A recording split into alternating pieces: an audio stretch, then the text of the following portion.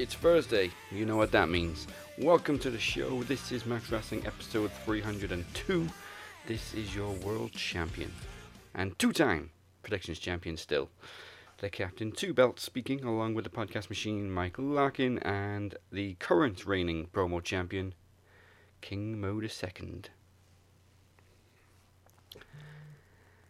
It's New Year's Eve. We finally say goodbye to 2020, and like that wasn't reason enough to celebrate, last week we hit you harder than a can of Twisted Tea with over 15,700 views this past week for Sunday's Maxis Awards, a new record for our most views, and that's the final piece that we can finally leave behind in 2020. Shove your you lost 6K without me up your interfering fucking ass.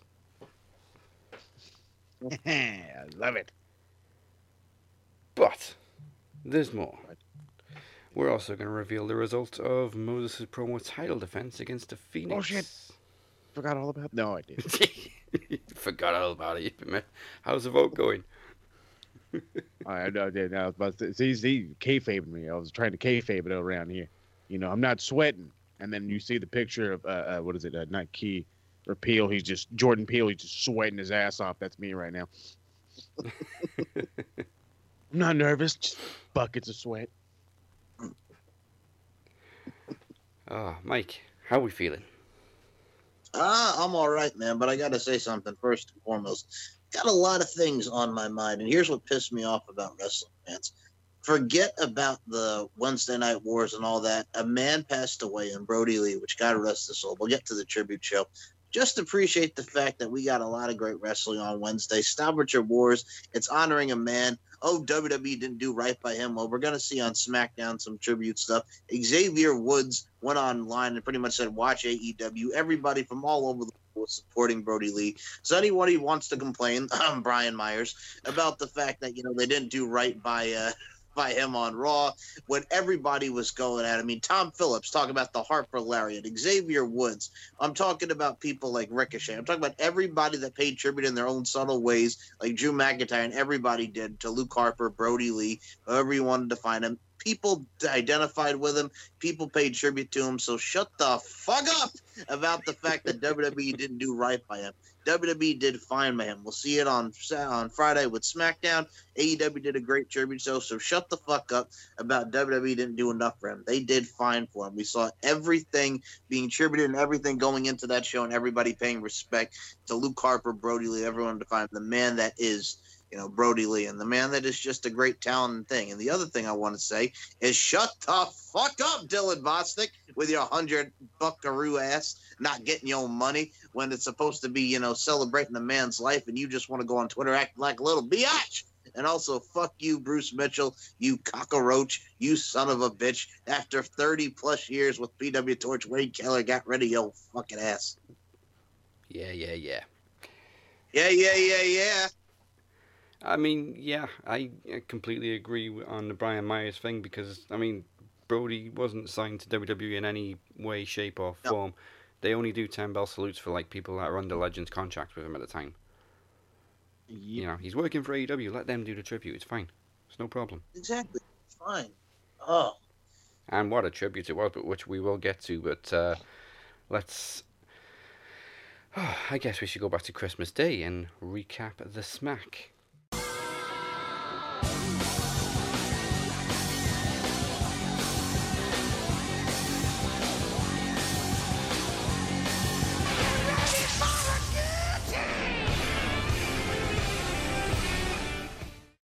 We kick off a Christmas night SmackDown with a steel cage match, and despite cage matches being in WWE for 45 years, Michael Cole decides to explain the rules like we're all fucking 4 years old. Regardless, Kevin Owens is handcuffed to the cage by Jey Uso to allow Roman to walk out with his title as the production truck pipe in video game "You Suck" chants.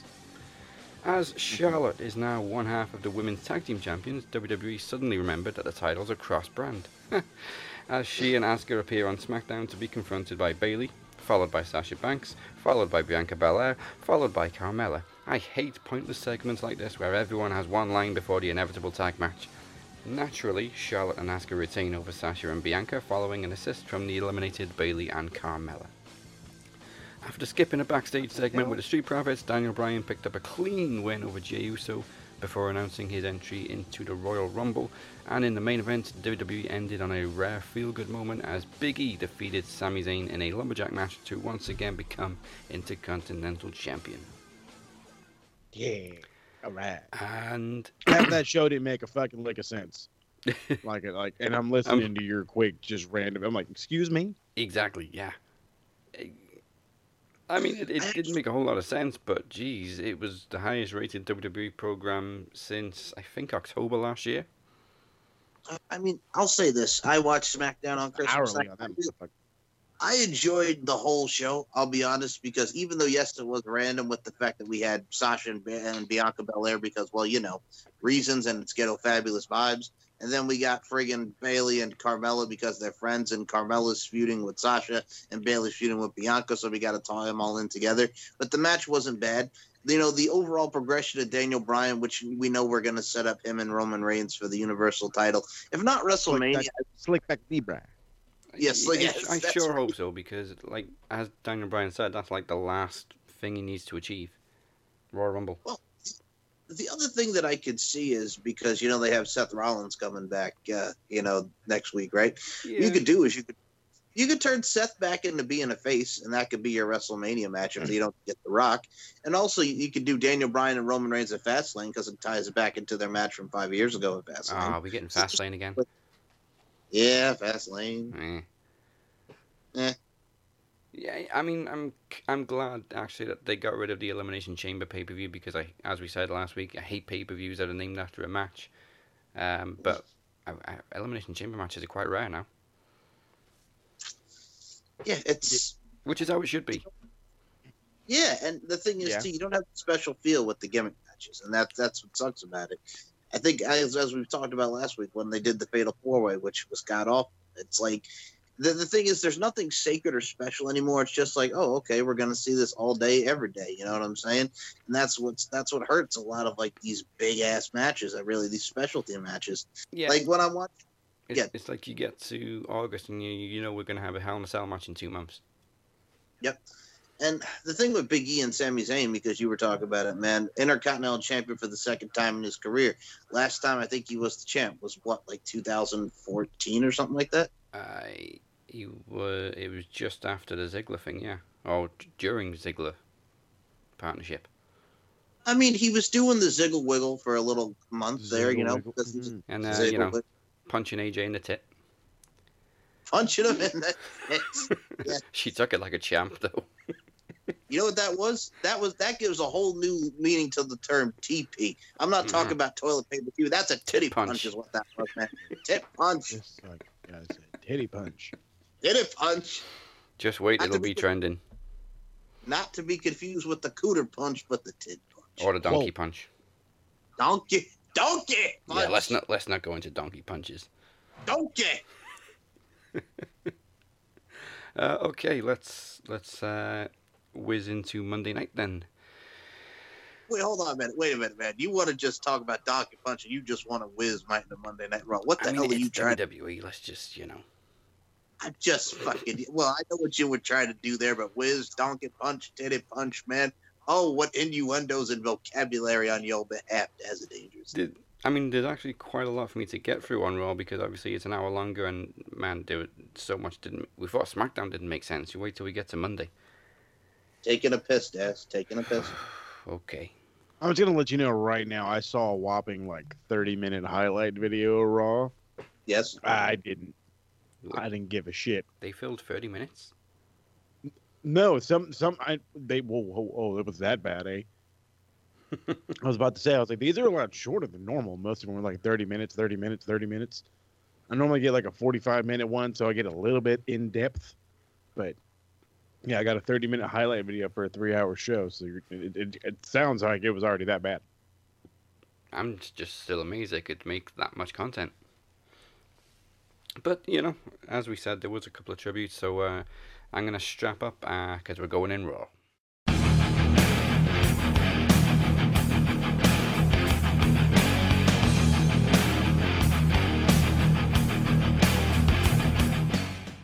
As Drew McIntyre opened the show with a tribute to Brody Lee, he watched from the commentary table as Keith Lee defeated Sheamus to earn a shot at him this coming week. In a match that was guaranteed to put butts in seats, Gran Metalik pulled off an upset over The Miz. I actually wished it was Tuesday and Eric Young and Joe Dorian would just come down and wreck the match. Dana Brooke failed to avenge Mandy Rose's injury as she tapped out to Shayna Baszler, who was also choked out by Mandy. Choked out Mandy after the match. Oh. As Alexa called Randy to the ring, Orton decided to trash the Firefly Funhouse, pushing Alexa to seemingly challenge him to a match later on. We'll get Real to man that. destroying a playhouse. The fuck? Again, poor Playhouse always gets fucked up. The Ricochet and Retribution saga continues, Oh, this fucking. unfortunately, as, well, they've repronounced his name now as Mustafa Ali. I'm sorry, who? Defeats his would-be recruit and again invites him to join the group, only to receive a recoil. Nia Jax declares her entry for the Royal Rumble, yay. Then faced Charlotte Flair, yay. The match ended in a DQ when Charlotte had a figure four locked in and Shayna Baszler attacked. The Hurt Business defeated the team of New Day and the Hardy Bros, with Jeff tapping out again to the Hurt Lock. Adam Pearce returned the Money in the Bank briefcase to The Miz, which resulted in Joe Mo humping a handrail. Wait, Sorry. what? I didn't understand why he got it back. Because rules are rules. Ooh, I'm going to get into that in a second. And Because of finally, reasons? Alexa dared Randy to burn her just like he did The Fiend, eventually pouring gasoline, water, over herself as the lights Oh, are yeah. cut. Orton extends a lit match towards the camera, and WWE shows us the middle finger by ending the show on a cliffhanger. You bastards. They're All right. still standing in a fucking ring right now, and it was obviously Yeah. goddamn water, because any fucking person with a goddamn brain knows that fucking gas doesn't run that fast off of you. Okay. It's thick way. Can I say a couple of things, please? Oh, God. Go ahead. Can I say something? All right. So what I liked about the whole Firefly Funhouse thing with him destroying it, you know what's You interesting like about that? Well, okay, I'll tell you why. So when he kicked Huskus the pig, you know why that was also funny? Because when he originally got rid of Husky Harris when he was feuding with the Nexus, he punted Husky Harris. So there's a little throwback to that from like 2010 when he was feuding with Wade Barrett. Remember John Cena was the ref Daz? So he actually, there was a little tie-in back to 2010 when he punted Husky Harris. Yeah, semantics. And I mean, there was a lot of cool stuff that really went back to, their feud and really encompassed that. The cliffhanger was cool because I'll be honest with you, that's one of the best things that I like about Raw is the Randy Orton, Alexa Bliss, Bray Wyatt saga. Retribution and the whole thing with Ricochet and Mustafa Ali, I'm sick of it and I want it to end. Fucking And I'll be Geek honest Squad. I know, man. I mean, What but sometimes was the new pronunciation? Mustafa Ali. It's Mustafa. Mustafa. Hey, man, all I know Can't is say Mustafa. Apparently not. all I know is with the fact that Ricochet doesn't want to join the group. With the habits that Ricochet has, a lot of them don't want to have their finger in their holes. I totally understand that. A lot of people don't. But it's one of those things, man, where I'm just tired of seeing them wrestle each other. I don't know what the hell the payoff is. I don't know if he's gonna finally join. I don't know what. Maybe he's gonna get a team to go against Retribution. I don't give a rat's ass about it. And I also look at it from a stance of, you have Shayna Baszler and them beating up, Nia Jax, Mandy Rose, and then Charlotte in there. Ugh, you know what I'm saying? I'd rather see anything but Shayna and Nia over and over again, Yeah. And then the other stuff I will say, the Hardy Bros does make me laugh because we can't call him. No, we can't call him Matt Riddle. No, that's not who we're talking about. We're talking about Jeff and Riddle. You know what I'm saying? And then you have AJ Styles putting a whooping on that boy Elias. Like there was some good stuff on there, but other than that, the whole Raw I was kind of mad. But really, what captivated me and really hooked me was just the ongoing saga with Randall Kay, Bray Wyatt, and Alexa Bliss, who's full of piss. I The hated only thing I liked cliffhanger. about the entire show was when AJ was in the back and fucking Jackson racist or whatever tries to get in fucking fucking Omos's face or whatever, and then they have some fucking dispute, and then at the end fucking AJ jumps 2 feet in the air to give this guy a high five, and I was like, God damn, that's hilarious. Oh yeah. You know what it reminded me of? It reminded me of Shawn Michaels in 2002 when he jumped up to high five Kevin Nash when he joined the NWO. I completely didn't think forgot of to it like mention the that. AJ stuff. All right. I mean, that was a little funny. I was just found like, it the fuck funny are you that doing? Jackson was kind of backing down from Omos. Are you kidding me? This dude looked like he was gonna shit his pants. Omos just like, what'd you say about Trump?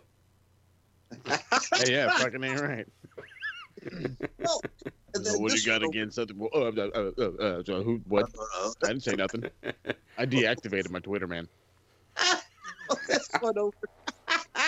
Well, this one over here talking about Jomo humping the friggin' railing.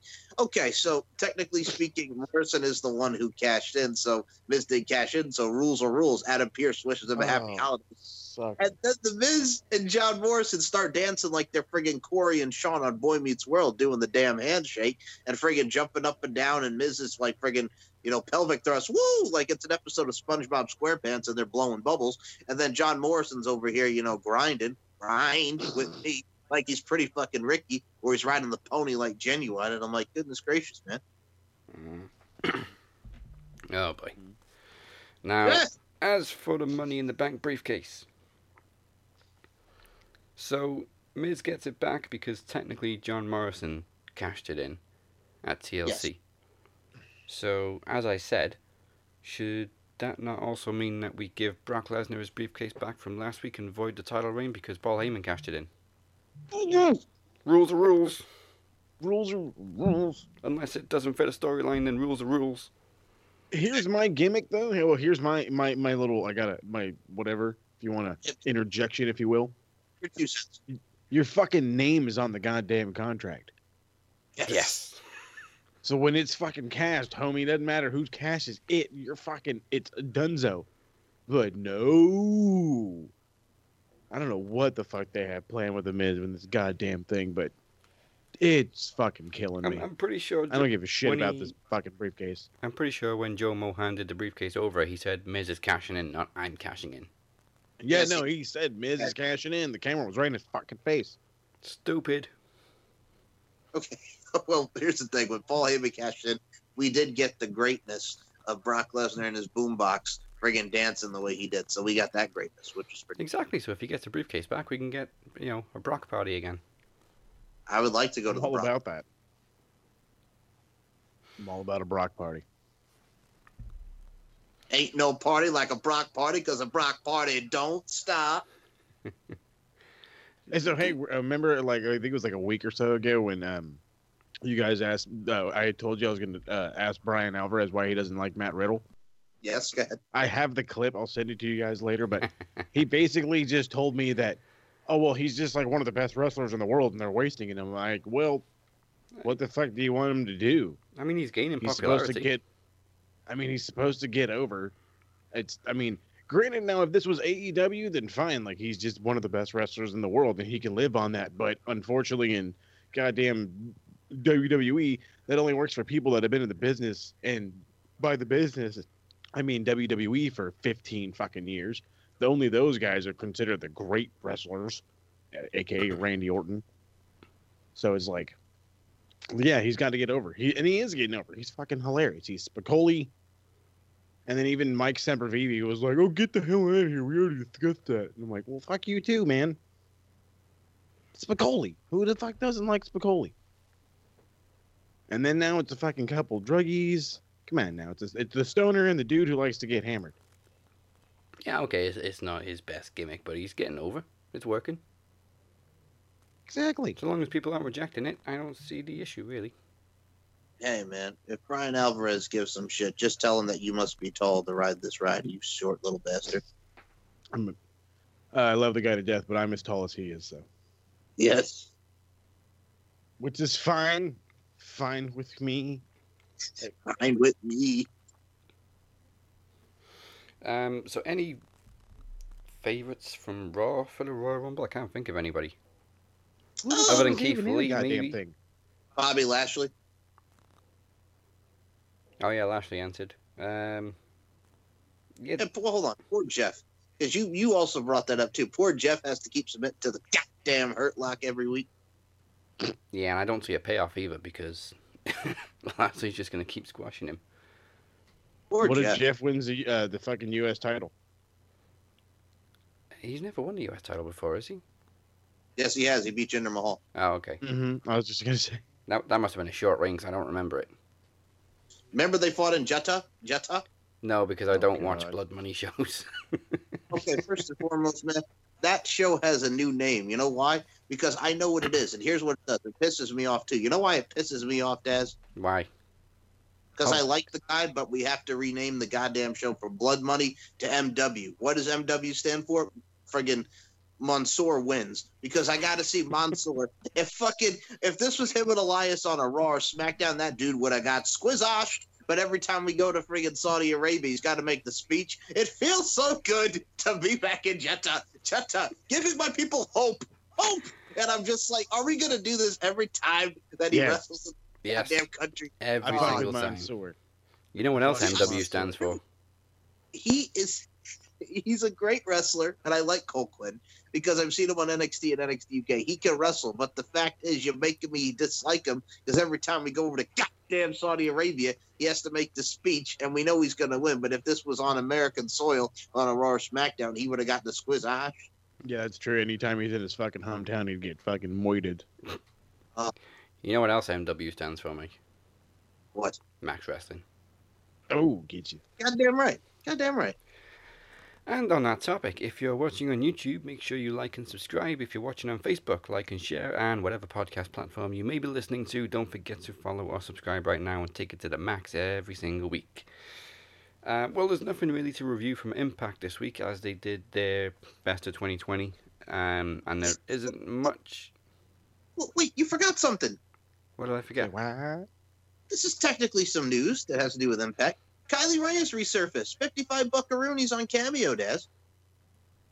I mean, she's on Cameo. It doesn't really mean she's coming back to the ring, though. I know, but I'm saying I'm glad that she resurfaced. Man. Oh, yeah, it's good to see her. Isn't that the girl doing that stuff fucking again. Travis like hates? Yes. He only That's hates her why I- because she left AEW. Well, because didn't she just like randomly retire and then unretire? Yeah, Yeah, kind she of did- the same yeah. way she disappeared from Impact. Yeah, she didn't show up, and she was supposed to face Deonna Purrazzo, and from what I heard, she was supposed to win the damn title. Yeah. And then she no-shows, and then she's like, okay, mental health. You're thinking mental health, personal reasons. All right, poor girl. And then here she is now resurfacing, trying to make it up to the fans, and she's charging $55 for a cameo. Which isn't bad, really. It's not at all. Terrible. Are you kidding me? Arn used to be like $50, and now he's like $100. Well, Goddamn yeah. AEW popularity. It's Arn Anderson. I mean, Well, no, I remember back though. I seriously remember probably about like 2 years ago, back before AEW was like crazy, insane popular, and Arn wasn't really like a part of it. You know what I mean? And he was still just Arn Anderson, probably in the back doing WWE shit. Mhm. He had a cameo for like I think it was like $30-$40. So I was like, oh hell yeah, I should get him to do the thing, and then money didn't work out, and then before I know, I was like, bam, it's like $150. I'm like, goddamn, fucked up, I missed out. it's £41.25 in British money. Or you That's can fair. chat for £5.24. Nah, I'd rather you just plug my stuff for me. Appreciate you. I mean, it ain't like Pays Roman good when Roman was on Cameo charging $4.50. Oh, my I need about goodness. $4.50. Sport. $4.50. But yeah, if you see Kylie Ray, all it says is she's still retired from the ring, Yeah. but she's making up for the cameo wise. Which, all right, I can respect. Fair enough. I'm not making up for it, but all right. But yeah, there isn't much point predicting Genesis next week either, since all we have is Moose versus Willie Mack and in a street fight, and the rest is just Super X Cup tournaments. So the following week, though, we will be predicting Hard to Kill, featuring the Impact in-ring debut of Kenny Omega. Kenny! Mikey! Oh no, I was thinking more when Jericho was mocking the crowd. Wrestle Oh, that. Kingdom. Yes, my bad. I'm Kenny! sorry. Sorry. My bad. I instantly went back to the Spirit Squad.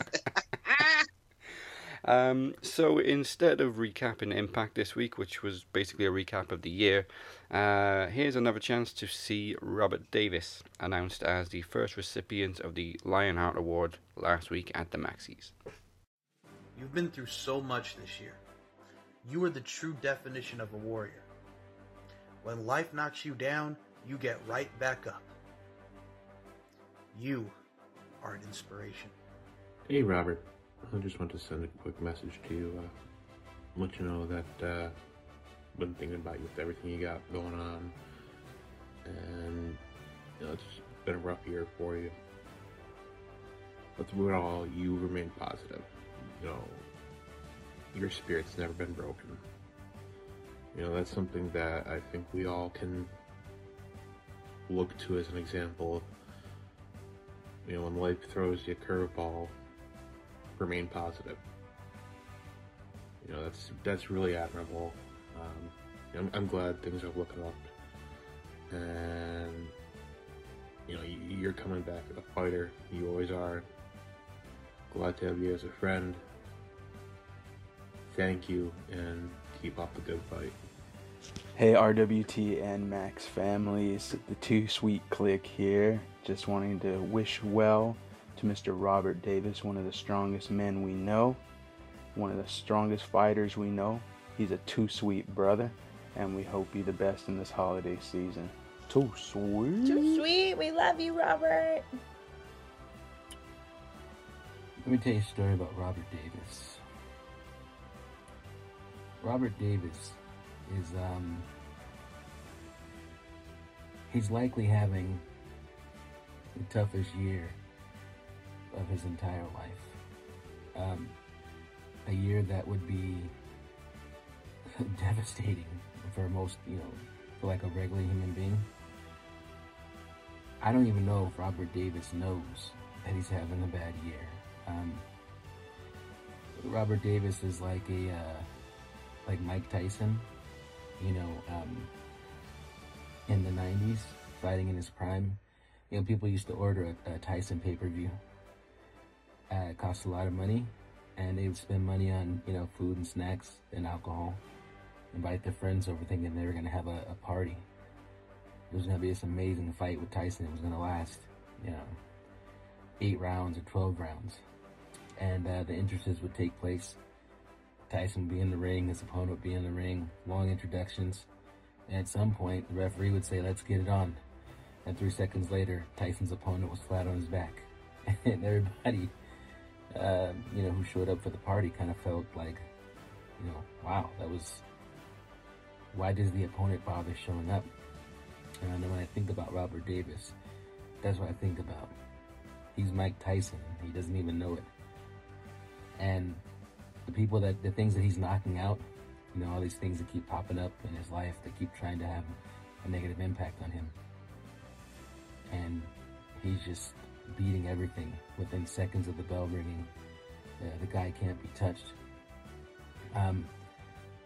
But it shouldn't be lost on anybody that he is continuously in, the fight of his life, it seems. And the reason why Robert Davis has had such a huge impact on me is because in the middle of all these incredible fights, all these things that have challenged Robert's mortality, he just doesn't really spend a lot of time thinking about himself. In the middle of all this that's going on in his life, I get a message from him one day, and he's asking me how I'm doing and stuff like that, and he mentions to me that he's got a vigilante club, / Bullet Club t-shirt that he, I guess he ordered one and they sent 2. He's got an extra one, and he wants to give the other one to me. And it just kind of blew my mind, in the middle of all he was going through. He was thinking about a way to make my life better and a way to make my day brighter. And so I went by his house, and he placed this shirt in my hand. I mean, pristine, in the wrapper. And it blew my mind. It's not that I don't know that Robert Davis is fantastic. Robert Davis has been fantastic. From the first day I met him, he's been nothing but kind to me. He's had my back always. Anytime I've called him and asked him to do anything, he just immediately says yes. But there will be few things in my life that will mean more to me or have as big an impact on me as Robert Davis pausing his fight for his mortality to say to me, you know, the Kingpin, hey buddy, I got something I want to give you. Robert Davis deserves an award that really characterizes the strength and value, the perseverance, and the excellence that he has shown. Nothing's ever going to stop this man. Nobody could have handled any of these situations that he's been put through as gracefully as he has handled it. He's an inspiration to me and to anybody who knows even the slightest bit about him. So that's how I feel about Robert Davis.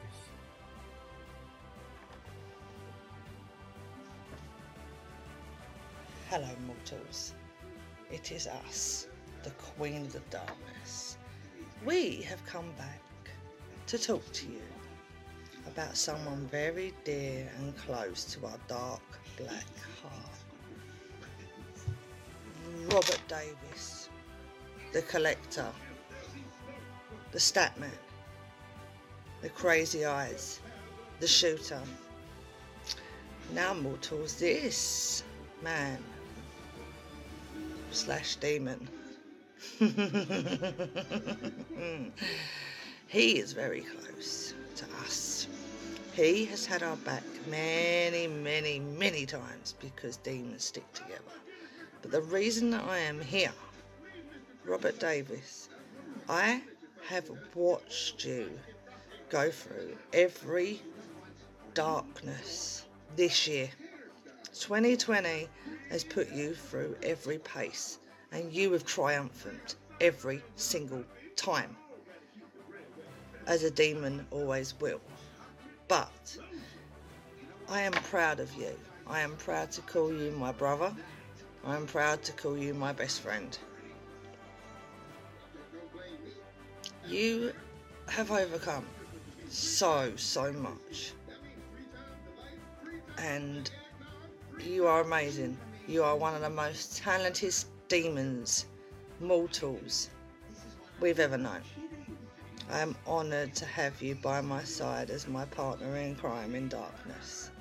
The Black Hearts have reigned already this year, and you was beside me, even when I was in my darkest hour and was a state. You was there for me, as always. My sweet brother, Robert Davis. I love you. Hell would not be the same without you, and neither would this. So, the Black Hearts will reign once more, whether it is I or the Robert Davis. We're coming for you, mortals. Embrace the madness. Embrace the darkness. Everybody dies.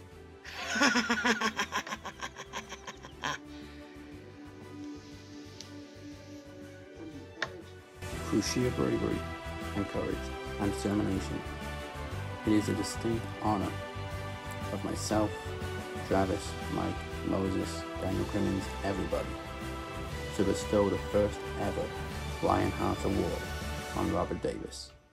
Nobody deserves it more than you, brother. Too sweet.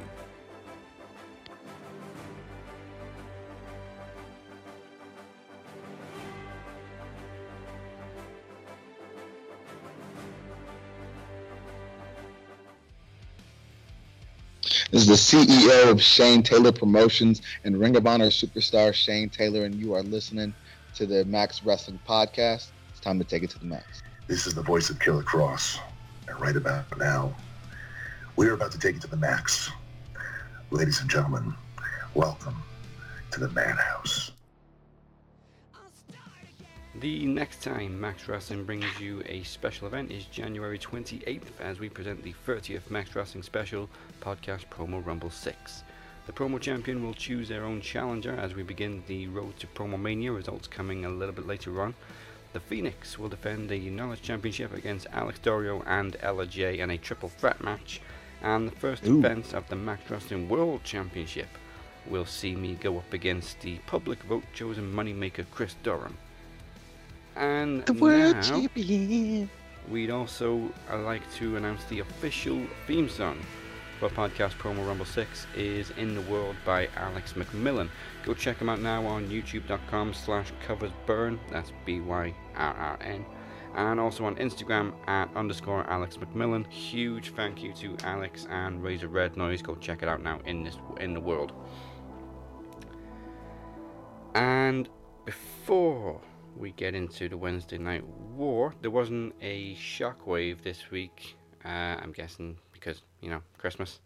Christmas. But also, we didn't talk about last week's because we were doing the Undertaker special. Last week's must have been taped a while ago, because in the main event, Serena Deeb defeats Thunder Rosa to become the new Women's World Champion.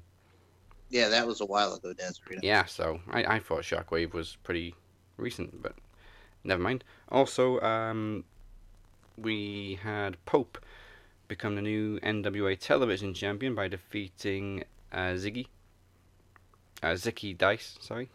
First and foremost, that pisses me off right there. You know why? Because that motherfucker's outlandish, and that's one of my favorite dudes. But I'm gonna write that because it's Pope. Outlandish. Outlandish, Zicky Dice. Oh, I thought you were talking about Pope. No, Zicky Dice. That's what he is. He's outlandish, Zicky Dice. Andale, wait. Pope kind of makes me think of This Is How Rich Swann should be. Yes. Yes. Actually, now that you put it like that, it's a good. Yeah, Rich Swann should totally just. Swann's the more annoying version of Pope. Sorry, Rich. Also, Nick Aldis got a submission win over Jordan Clearwater. So that was. How long has that guy been NWA champion? Aldis, oh crap, coming up 2 years, must be. Gotta be. It was when he took it back off Cody, wasn't it? Yes. So yeah, it's got to be around 2 years. It reminds me of when Adam Pearce was like the champion for like forever and ever and ever. Yeah, probably around the same time. Yep. Oh geez, let me take a look. He won it October 21st, 2018, so it's over 2 years. Oh, shit already. It is exactly, I can find it, 800 days today. Holy son of a gun. Wow, Cody held it for 50 days. I thought it was shorter than that. It felt shorter than that. Yeah, it really did. That or maybe it was just a lot fast. I mean, it was just fast. Yeah. I think that's what it was. Because, like, we seen him with it, and then all kinds of stuff happened. I think it was, like, All Out happened, and then didn't he have the belt when he did Wrestle Kingdom? Was that a different belt? It may have been, because he won it in September, October. No, he must have just lost it. Yeah, no, that was a different belt. Probably ROH or something. Yeah, that was when he was the ROH champion. Perhaps, I don't know. Something like that. I'm watching too much New Japan right now. I'm trying to get ready for another beginner's guide to Wrestle Kingdom. Holy crap! This is not. First off, this is not a regular Wrestle Kingdom card, and talk about like fucking booking on the fly. At least that's how it feels on this one.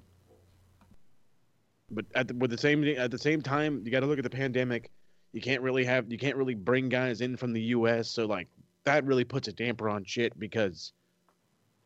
I mean, the fucking possibilities, the 2-night spectrum, like the ideas. Oh God, the ideas I've come up with that you could have. Like, could you guys imagine a Kenny Omega versus Jay White night 1, and then the winner of that takes on the champion night 2? Yeah. So then you basically are foreshadowing. Yes. Kenny versus Kota. But you get to enjoy Jay White versus Kenny Omega, and they'd probably fucking just kill it. And then you'd still get Naito and Kota. And then night 2, you get the Ultimate Dream match. It's just like, I don't know. I've already come up with like a completely different card if international travel was capable. So that'll be a part of the whole review too. Now, by the way, you were correct. Yes, he was holding the Ring of Honor Championship when he was going into that Wrestle Kingdom. You're correct. World Championship. Yeah, Yeah, man. So yeah, I'm looking Yeah, at looking for this New Japan card. We have Hiroshi Tanahashi and the Great Okan. Oh Okay, God, I know, right? I'm gonna crap all over that because like, I'll just make it short and sweet right now. That match is let's hope and pray Tanahashi can carry this guy because they have got nothing for him. Nothing. And so they're like, okay, cool. Here you go, Tanahashi. The way they build it is terrible. It's terrible. Are we? Or do we doing predictions for Wrestle Kingdom? Because is that a part of the predictions title too? I mean, none of us have really been paying attention. So what if we just tried though? We're gonna try. I don't even know Pull what. the old OC. Yes. I mean, looking at You this just want card, to I get mean, we that got damn title off me. no. you go. Well, Sabotage. okay. First, no sabotage them. Fucking Bray Wyatt goes on fire. So I mean, it's one of those things where no. You got the New Japan. What the hell is a New Japan Rambo? This is new. The for the New Japan Rumble. It says the New Japan Rambo on here. What the fuck does that say? Rambo. Yeah, it does say New God. Japan Rambo. Oh God. Fucking Wikipedia Rambo. I want to go watch me some Rambo now. You bastards. Yeah, no, New Japan Rumble for the trophy. Hiromu Takahashi and Phantasmo. That's going to be good. The Dangerous Techers, Taichi and Zack Sabre Jr. against the Gorillas of Destiny. Well, they can eat shit, motherfuckers. You got Kenta. All right, see, that actually is going to be really good. No, it's a Rambo. What the hell is a Rambo? I don't know. Nothing is over. So, hey, all right, whatever. It's supposed to be like this. It's okay. So as far as I know, that's the New Japan Rumble, but whatever. And then apparently you get the a shot at the fucking King of Pro Wrestling Championship, which is, I believe, held by Yano. Yes. Of all people. Yano. Goddamn Yano. Well, the one I wouldn't sleep on is I would definitely not sleep on Kenta and Kojima. That's going to be good. It should be good. I mean, Kojima is a last minute throw in. It was supposed to be Juice Robinson, but he got hurt. He busted an orbital bone. So strong styles for real, man. I mean, when you also got friggin' Shingo and Jeff Cobb, I'm looking forward to that. And then you finally get the grudge match with Evil and Sonata. Cannot wait. You know what's funny? The one I've been looking forward to night one, and I think like half of RWT is too, is Okada and Ospreay. Of course. And I'm like, that's probably going to be like a 5.5-er, knowing Dave Meltzer. I'm curious to see how much Kota and Naito are going to just like destroy each other's necks, because that's what they love to do. They just love to suplex each other and fucking pile drive each other. Like, dude, can you watch your goddamn neck? No, we can't. So it's like, the fuck. You know what's funny?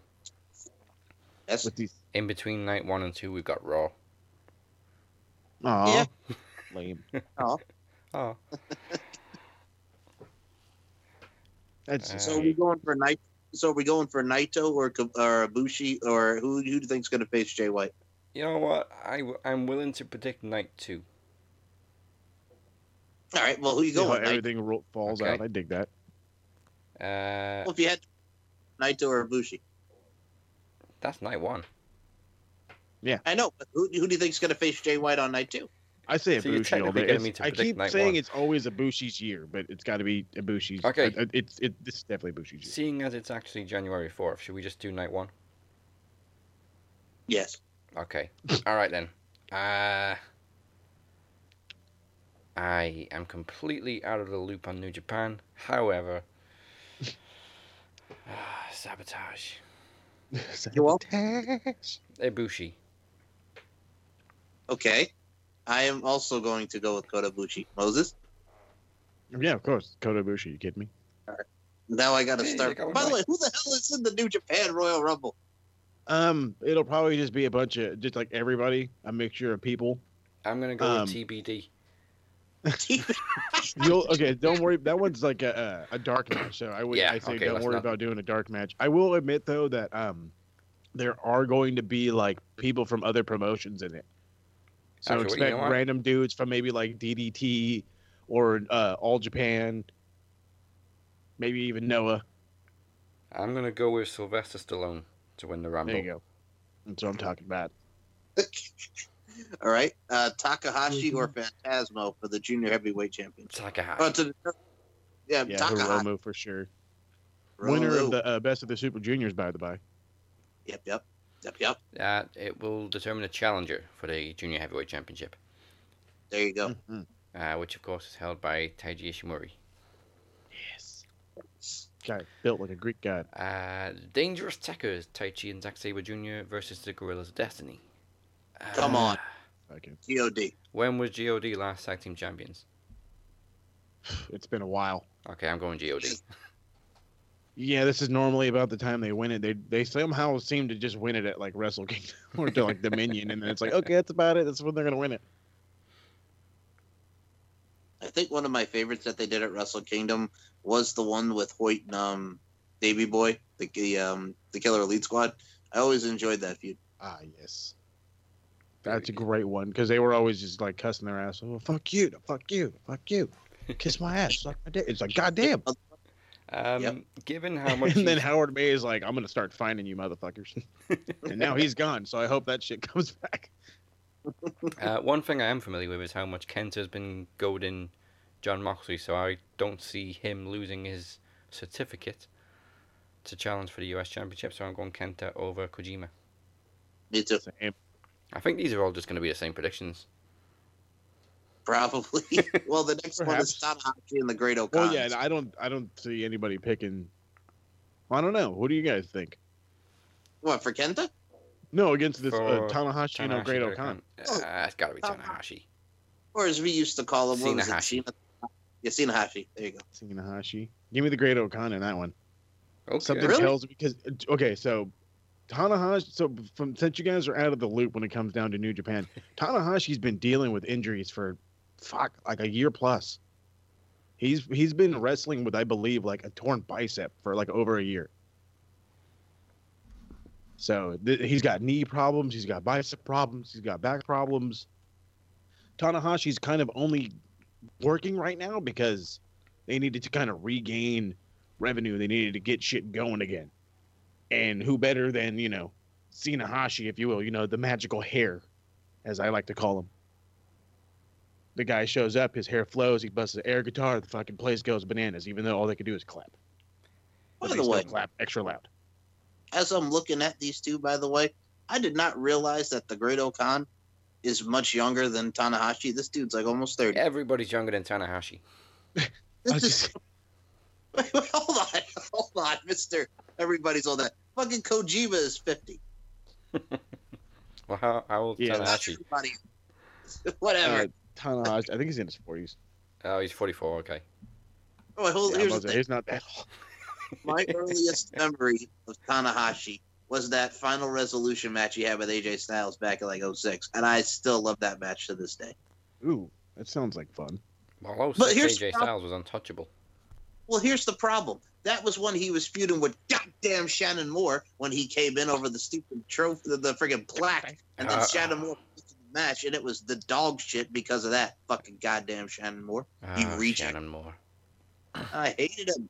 They had him come in and feud with AJ, and then he cost him the match. I'm like, this was good until you put in Shannon Moore. Damn Shannon Moore. I'm going to stick with Tanahashi. I mean, he doesn't necessarily have to lose just to go away. That's true. He doesn't also necessarily have to wrestle for very long. True. Also true. Now this one. Ospreay and Okada. Okada versus Ospreay. I know, like, talk about like the hard one here, because like this one can honestly go either way, because Ospreay has been running around playing heel. His he's married to what's her face, right? Yeah, I think so. Yeah. Okay, so yeah, she's been involved a little bit. Yeah. She's been out there getting in. Then there's God, who the fuck is the goddamn manager? Some old motherfucker. I can't remember his name right now. Hold on, I'll check. And so he's out there just playing like the ultimate heel. Okada's not the same Okada, which kind of like I fucking hate it, but at the same time, like Okada couldn't be the Okada of old forever. He would get old. So he's gotten a lot more serious. So I think this is just going to be like fucking hell of a fucking match, like just crazy, insane, good match.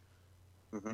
If Okada loses, he's got to lose giving, like, legit, like, giving everything. Everything. He's got to, like, the fucking Ospreay's got to kick out of Rainmakers. He's got to kick out of, he's got to be able to fucking get out of the Cobra Claw. He's got to be able to just beat him in everything. And then they can just, I guess, rebuild Okada at that point. We can rebuild him. I mean, I don't see the point of beating Ospreay. You're just going to kill this kid's momentum. Well, I mean, he beat Omega like twice before. Twice. Omega won the world title. Well, Yeah, but he was also a world champion, and that was during like the the God Okada reign, if you will. True. This is kind of different. I think this is like a stepping stone to who's next in line for a world title. Maybe to a lot of people, especially in Japan, Okada is like, okay, cool, well, whatever. We'll wait for Okada to be champ again. I think people are wanting Ospreay to be champ. It's they can't have Kenny. I don't think they really want Jay White as champion unless they want to do Jay White and Ospreay or something. But I would much rather Ospreay and Kota. Okay, I see this old guy you're talking about. I can't find his name though. What's your prediction, Mike? Oh, for this one? So here's the thing. Remember when Jay White beat him at Wrestle Kingdom and he put over Jay White? Yeah. I see it similar to that. I'm going to say Ospreay takes it. Well, that's 2 for Ospreay, so I guess I'm going to agree with you both. Well, first off, like it makes no sense. Well, it makes no sense for Okada to win. I think he's just there to, put Jay White over. There's been several Okada matches that I've watched where it's made no sense for him to win, and he's won. Well, it's Okada. You know why? So true. Well, here's the thing. My mom was a big fan of Okada. You know why? To quote my mommy, who I love dearly. You know why Okada won all that? You want to know why? To quote my mom. He's a Rainmaker. Because he's the fucking Rainmaker. That's why. Yes, she said that, and I cracked up when she said it. Because he's the fucking Rainmaker. He's And I'm the like, fucking Rainmaker, baby. I love that. Fucking Rainmaker. Now, serious question. Why have they started doing this seemingly new tradition at Wrestle Kingdom where they have both the IC and heavyweight titles on the line in the same match? Okay, so what had happened was when the idea of the 2 nights came about last year, they decided it was going to be like one dude won the IC title, one guy won the world title. Night 2 they'd meet, and it was the champion. I think they called it, like, not Champions Chase or whatever. That was our the thing. gold. I know, I was about to say, it's something like that. And then they ended up combining the belts. They kind of felt like it was a thing, and now they kind of can't fucking separate them. Like, I don't think they're gonna be able to. I think the only way they're gonna be able to is like say. And the only person I lean towards Kota. I lean towards a babyface who's gonna sit there and say, you know what, I want to be a world champion. Let everybody else, get a shot at being a champion, and he'll relinquish the IC title, a fairy tale ending. Oh, he's a double champ. He's respectful. Whatever the fuck. However you want to spin it. And I think that's the only way they're going to be able to separate those things. Otherwise, you're going to be a fucking double champ forever. But the upside is, at some shows, you have 2 matches. Yeah. So, I mean, I hate it. I'm not gonna lie. I hate it. Like, you legit book yourself in a fucking corner, and then when you have 2 nights, it's not like you can defend, the IC on one night while you're the fucking heavyweight champion, lose and then turn around and go into night 2. Like, that just looks super bad. Yeah. Well, I mean, it's also like the equivalent of like Roman Reigns being Universal and Intercontinental Champion at WrestleMania and then holding it for a year and then defending both titles in the same match at the next WrestleMania. Thank you. Yeah, it's a pile of shit, and I'm hoping they're gonna fix this. Now, Gedo does all the booking. Yeah. I think Harold May kind of like, hey bro, you got to keep it this. Hey bro, you got to keep it that. I think he's getting ready to say, fuck all that. You're gone now. Let's see what the new people want to do. And these are people that were around New Japan way before Harold May. So maybe we can go back to the old New Japan, the way people loved it. Yeah. It was also the Double Gold Dash match last year. Thank you. I was like, something Dash. It's a goddamn dash, but whatever. Okay, there you go then. You've got the predictions. Mike, you and I are exactly the same. So the only difference is if Tanahashi loses, Moses wins the predictions title. Whoop whoop. And if not, then Mike, I guess you're joining me as co-champ.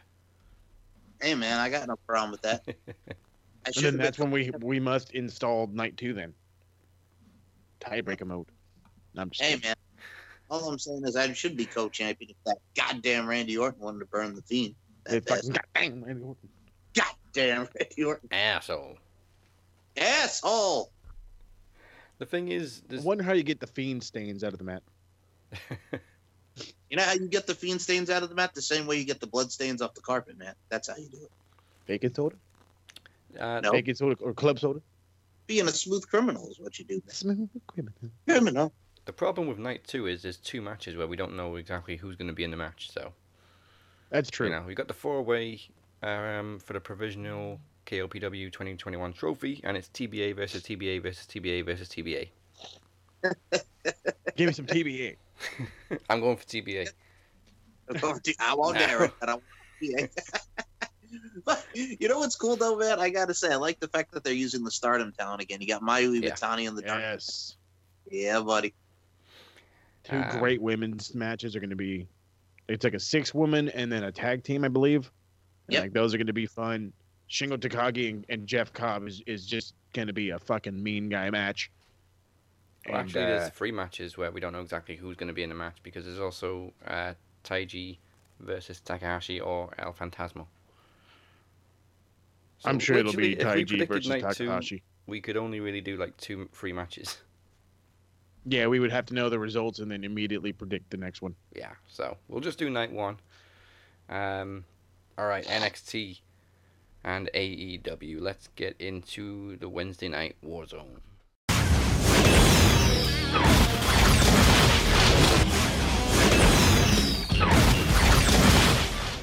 Let's kick it off with NXT because obviously AEW was a lot more emotional this week.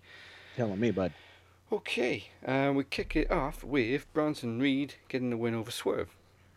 Nice simple match. Bronson Reed. I think they knew they were going to be up against some stiff competition with the way Dynamite kicked off, so they just give us a simple match to start NXT, and yeah, Reed just squashed him.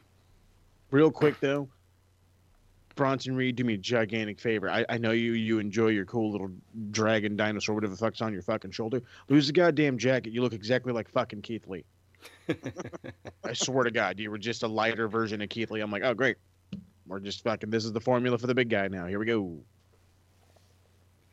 Now the Way arrive, but are scared by a black cat. Apparently they're up there with Wheels for Gargano. Like everybody knows I hate Wheels. All of a sudden he's very superstitious because he's got to give Ruff a rematch. Wow. Okay. I digress. Now, unlike our Maxis, I'm sure this is what Travis would have wanted. Shotzi won Breakout of the Year in NXT, and I cannot argue with it, even though we yelled we at had the Pat TV. McAfee. I was like, bullshit, and you know it. Okay, hold on. Wait, hold on. I got to comment on this. So, yes, I agree with Moses on Pat McAfee, but she has had a killer year in the NXT Women's Division, and I got to say it right now, if she is not NXT Women's Champion in 2021, it's a fucking crime. Yeah, I mean, aside I can agree with that. not winning the women's title, she has had the best year out of the women. And this is what pissed me off because, like I said, as someone who saw her in her brief Impact run where they brought her in from that Rise seminar that they did in 2018 before she got hurt, like she had such promise and she was so good. And then obviously evolved with the fact that, again, as we've mentioned, she almost killed herself, that poor girl. But it's one of those things where, like, she's good, man. She's really, really good. And she deserves it, even though, you know, selling the poo, which Moses now knows about because I told him about the.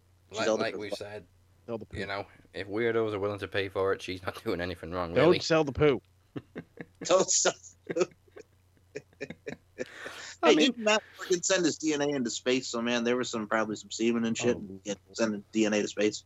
The DNA of TNA. Remember that, Daz? The DNA of TNA. Oh, yes. I mean, it's disgusting, but there's worse things she could be selling, so... Priscilla Kelly. Oh my God. Okay. You guys are fucking killing me. Well, that was all Daz's fault on that one, Mr. Whoa, what did I do? Dirty fucking I didn't slut. shove a tampon in nobody's mouth. Whoa, Jesus Christ. Erroneous. You know what that's like? That's like Vince Vaughn and Wedding Crashers. Erroneous. This is egregious. Egregious. We moved... Egregious. Please, let's move on. Yes.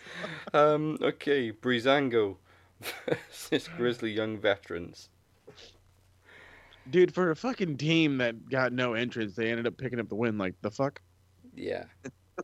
Well, I don't know. I don't know either. I mean, NXT kind of mashed up two things this week with a regular episode and the end of year awards, whereas usually they just do the end of year awards. Yeah, it was really fucking weird. It felt kind of forced. Like, it felt like they didn't have enough to do, so they were like, here's some shit. And you're like, the fuck? It was like they really didn't have enough to do. William Regal's there rolling off like 20 nominations. But he's like saying them so like angry. And I'm like, God damn. And the winner was Adam Cole. I'm like, okay, well, you don't have to be mad. Fucking relax. That's William Regal, though, for you, man. That's William Regal for over how many years? Bullshit. I need the fucking creepy William Regal back where he was just like he sounded like the weird butler in every Halloween movie. Right this way, Cameron Grimes. There's a car waiting out for you in the parking lot. I have the image. You put the image in my head. Telling you, bro, like that would have been like hilarious. Yeah, I just got visions of William Regal as a butler now. Yes. Dude, oh man, yes. I mean, to be honest, as far as the end of year awards go, you may as well just give them all to Undisputed Era like you do every year anyway. I was gonna say they basically did, right? Fucking tag team of the year. Was Adam Cole won? What is it? Male competitor of the year? Didn't they win another one? Match of the year for Kyle O'Reilly. There you go. Didn't he win tag team of the year as well? Yep. Right. So yeah, they won 3. Was it 3 altogether? Yeah. Because you were talking about the tag match and them, the entrance and they get the win, right? Here's the thing. Like, I love me some Grizzly Young Veterans, and I say this every time with you guys on the show. People, if you are not watching NXT UK, what the hell are you doing? Because they were great on NXT UK, and NXT UK is the shiznit. But the Grizzly Young Veterans... Yeah, shoes off, exactly, man. And then you got James Drake over here pulling off the Ricky Starks look. And what do I mean by that? Shoes with no socks. The Don Johnson look, shoes with no socks. All I need is Elvis the Alligator, and he's wrecked. And then friggin', you got friggin' Zach Gibson doing his thing, man. I love that team. That is a good-ass team. I mean, now it's more become the Ricky Starks look. It is. It really has, though. Shoes with no socks. Oh, God. Cover up them ankles, bro. I'm going to say this, man, and I haven't said this, man. We might get a little hygienic here, but goddamn, man, he's probably got some smelly... Oh, yeah. Especially in Florida. Smelly ass feet. You know what I'm saying? Hashtag smelly ass feet. Smelly ass Ricky Starks in his feet. Yeah, no wonder he was slipping and sliding all over the place when he almost broke Darby's neck. Yeah, you bastard. Wash your goddamn feet, son of a bitch. Oh yeah, he would stop, but there all that sweat in his shoes just sliding a few inches forward, and he'd fucking no shit. Hashtag fungus. Yeah, the old wives' tale of what a bidet is actually used for. Yes. Well, we know what it's actually used for, but people used to say it's for washing your feet. That's what it should be used for Ricky Starks.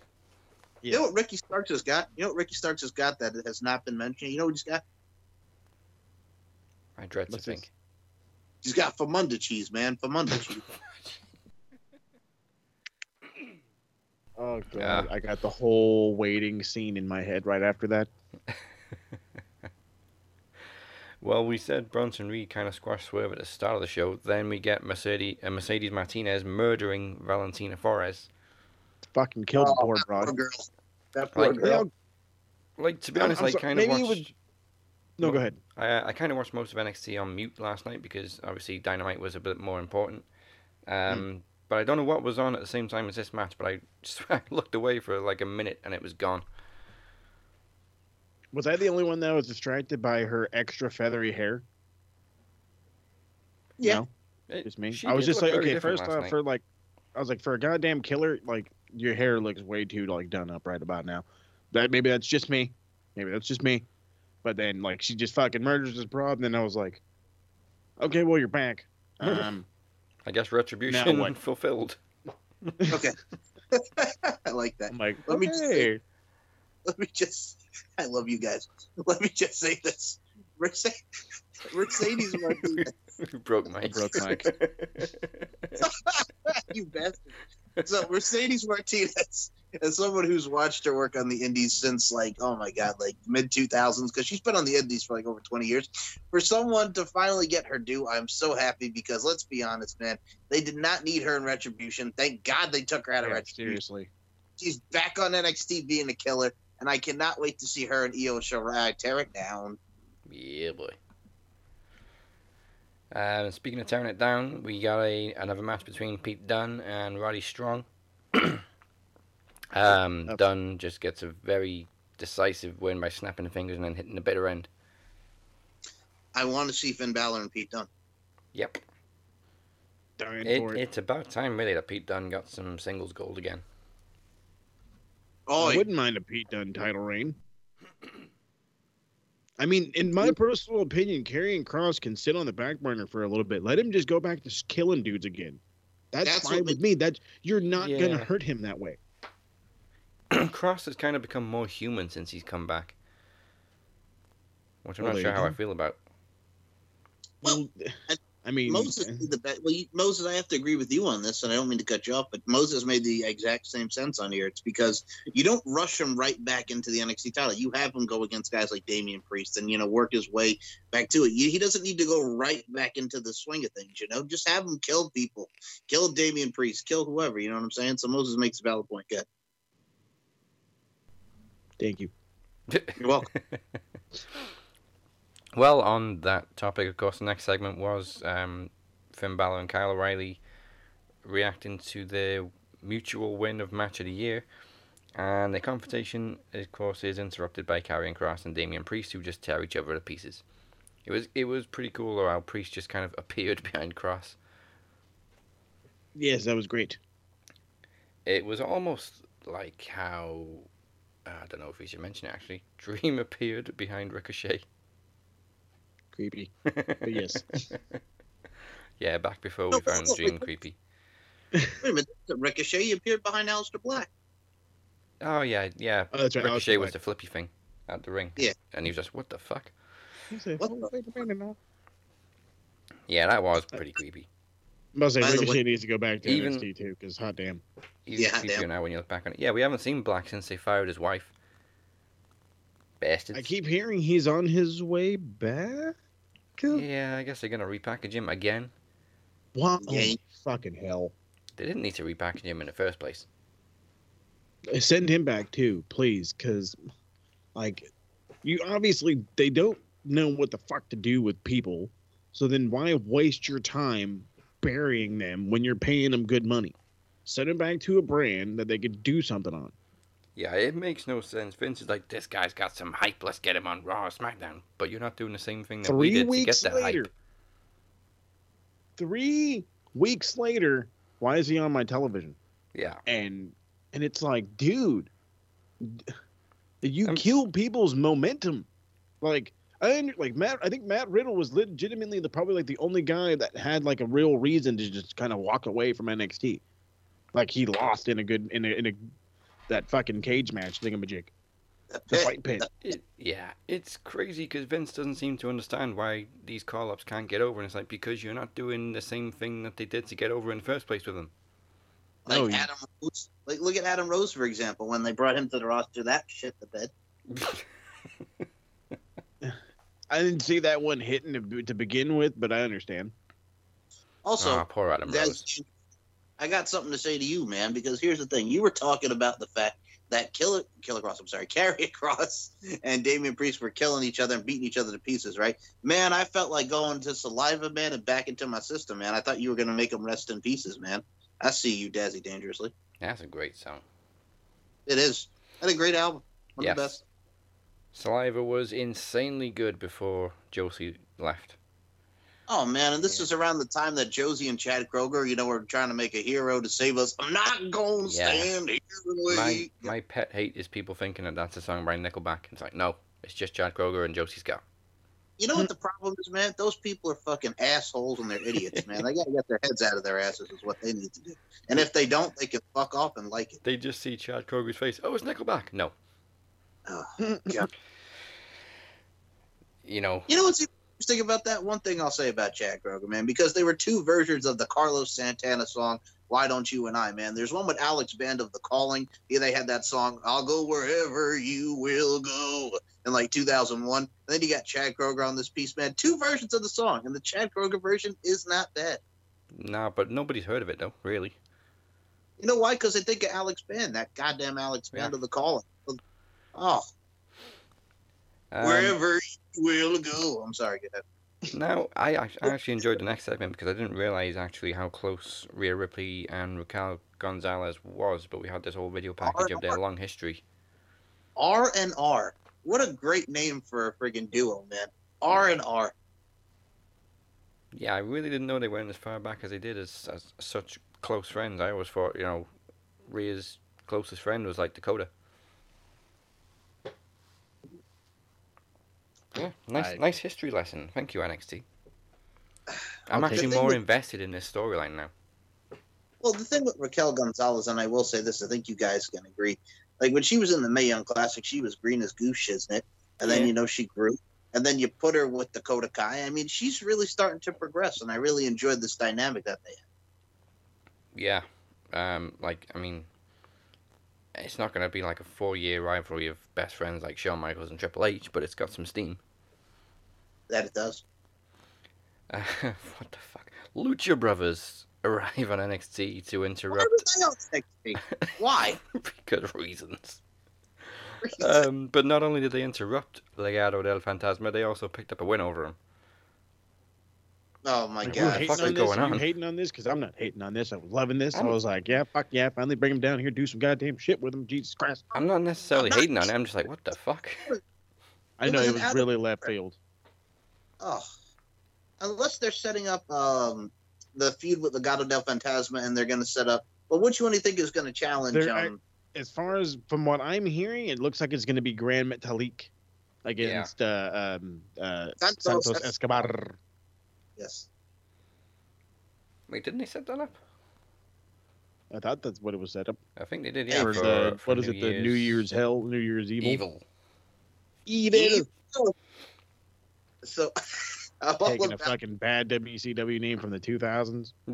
Just put a spin on it and put a little devil on our logo. Like, what the fuck are you doing? So, I hate you. So the fact that we have Escobar and Metalik. Now, you see, I'm okay with that, man, because here's the thing. When Grand Metalik was in the Cruiserweight Classic and it came down to him and TJP and his video game loving ass, it's one of those things where you really got to see the shine of Grand Metalik, and I look forward to seeing what he does with Santos Escobar. I can't roll my R's like that. No, me neither. Grand Metalik is one of those guys that, like, you knew about him if you followed the NXT and the Cruiserweight Classic. If you knew nothing about him, then you knew, again, you were in the dark. He was one of the biggest stars in AAA. Like, when he left, he was bigger than Sin Cara. He's like one of the best dudes I've ever seen using the ropes, and he shows it off. But WWE doesn't let you go crazy with that shit. Hopefully in NXT he can go a little bit more. His rope game is fucking insane. Look, he's the king of the ropes, Moses. Well, duh. Yeah, that's why I was just going to say that. I was like, that's why they call him the king of the ropes. Like, so I hope him and Escobar just put on a fucking banger. And I would love Grand Metalik to be Cruiserweight champion. I love Santos Escobar, like I do, but I've been a Grand Metalik fan for prior to the Cruiserweight Classic. And then I was a bigger fan during the Cruiserweight Classic because he killed it during all the matches. Yeah, I Except always for thought he when I was had to better on watch his Coda own. lose. I always thought he was better on his own, but mainly I just can't stand Lucha House Party. Yeah, they're fucking annoying. Lince Dorado's really good, but he's like a boring ass character to me. And then I really can't figure out fucking what's his face. Kalisto. What the hell are they doing with Kalisto? I don't know. Like one day he's a heel, then he's a good guy, then he's a heel, then he's a good guy, then he looks like Rey Mysterio, but he can't do the. I don't fucking know. I don't know. I kind It's of don't almost care. like they don't plan ahead on the main roster. Well, the last time you don't say. The last time I was really invested in Kalisto were him and Sin Cara were the tag champs at NXT, the Lucha Dragons, and then when he was the Cruiserweight champion when he beat Enzo, who, by the way, I'm just going to say this right now since it ties into what we're talking about. Did you guys see Enzo Amore pretty much crying after Brody Lee died? Did you see? I saw the thumbnail, but I will never click play on anything that has Enzo Amore's face on it. So he did a tribute video to Brody Lee, and he was like crying through the entire thing. He was all upset. Well, as somebody who wants to be sympathetic, we hurt with you, but I planned to not ever watch anything you ever do again. Yeah, I know, my right? sentiments. Exactly. No, I mean, yeah, sorry, but eh. Like I feel Enzo. for you, but you can fuck off. Yeah, that's what I said. I saw the thumbnail was him just like bawling, guys. It's just like tears galore. But I'm like, all right, I understand, but you still suck. Right? Yep. Like don't act like you didn't shit all over the business and all kinds of other stuff, and then we're supposed to turn around and feel sorry for you because you're hurting with the rest of us. Like, we get it. Hurt with us, that's fantastic, but we're not gonna fucking ignore everything else. We're not that stupid. You shit. Well, some of us are, you know. I was gonna say. Well, so say some people are, and we call those WWE hardcore. Yep. Yes, bubble fans. There you go.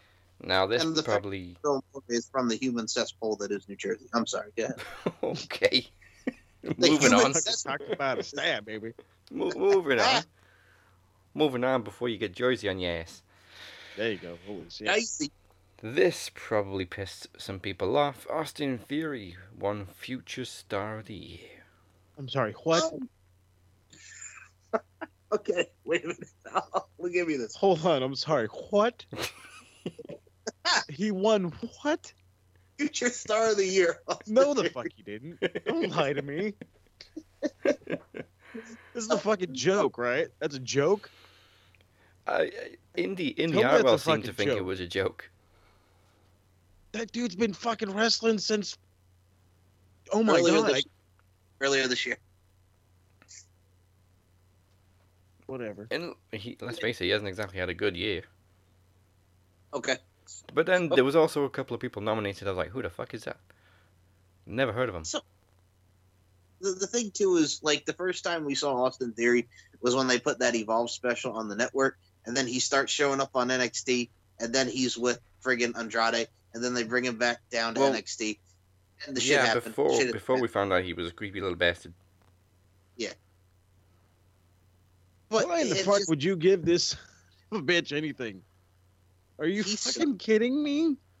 He just sucks. Oh my God.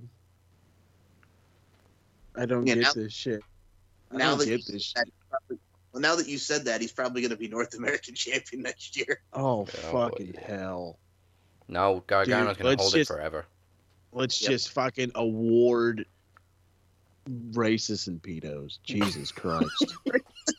I'm not even gonna fucking sugarcoat it because god damn, dude, this is fucking ridiculous. You know what that is? Step Brothers, you had boats and hoes. On this show, we got racists and pedos. Moses just rewrit Step Brothers, man. Boats and hoes, racists and pedos. Is it You too know? late to give the breakout award to Jackson Racist? I mean Riker. Jesus, Jeez him too. Fuck, for fuck's sake. I'm sorry, man. No Just wonder the way William that you Regal said- sounded pissed off when he was announcing these awards. Right? Fuck, what do you I'm mean he sorry. won that? And the winner is, you dirty bastard, Austin Theory. I'm sorry. Just They're the like, way no, sorry, Ray, like, Will, you got to do that again. No, you got to do that again. I don't want to. I'm sorry. It's the little things, guys. It's the little things. Moses, just the way that you said racist and pedos, I'm freaking dying over here. I know I broke you again. It's great, but like seriously though, who else was nominated for that one? I must have ignored it or something. Like some people I'd never heard of.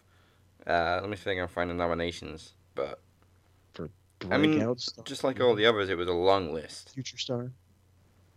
I love this goddamn show. Hold on. Fucking I mean, come on. Dakota Kai won it last year. That one made sense. I was gonna say, I was like, you're talking about like sense here. She had like a pretty good year. She was getting better.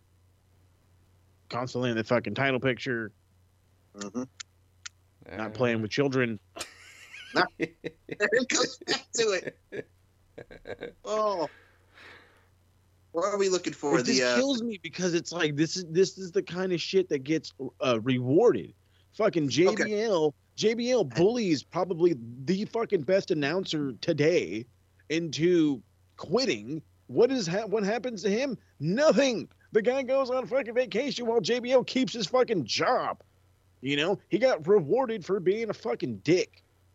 You know, fucking this dude got caught red motherfucking handed, and he's winning goddamn awards. He got fucking pushed to fucking WrestleMania. Yep. And all that other bullshit. You have fucking Velveteen Dream, same bullshit. Sending pics, the whole nine. And wasn't this dude like in title pictures trying to be pushed as a fucking babyface? Yes. Can we stop? Like, if there's one thing WWE needs to really, really work on, it's incorporate reality to your fucking stories. Now, I'm not saying go around calling this dude a fucking pedo, saying any of that shit. Don't change his name to, Austin the Pedo Theory, whatever. I don't give a fuck.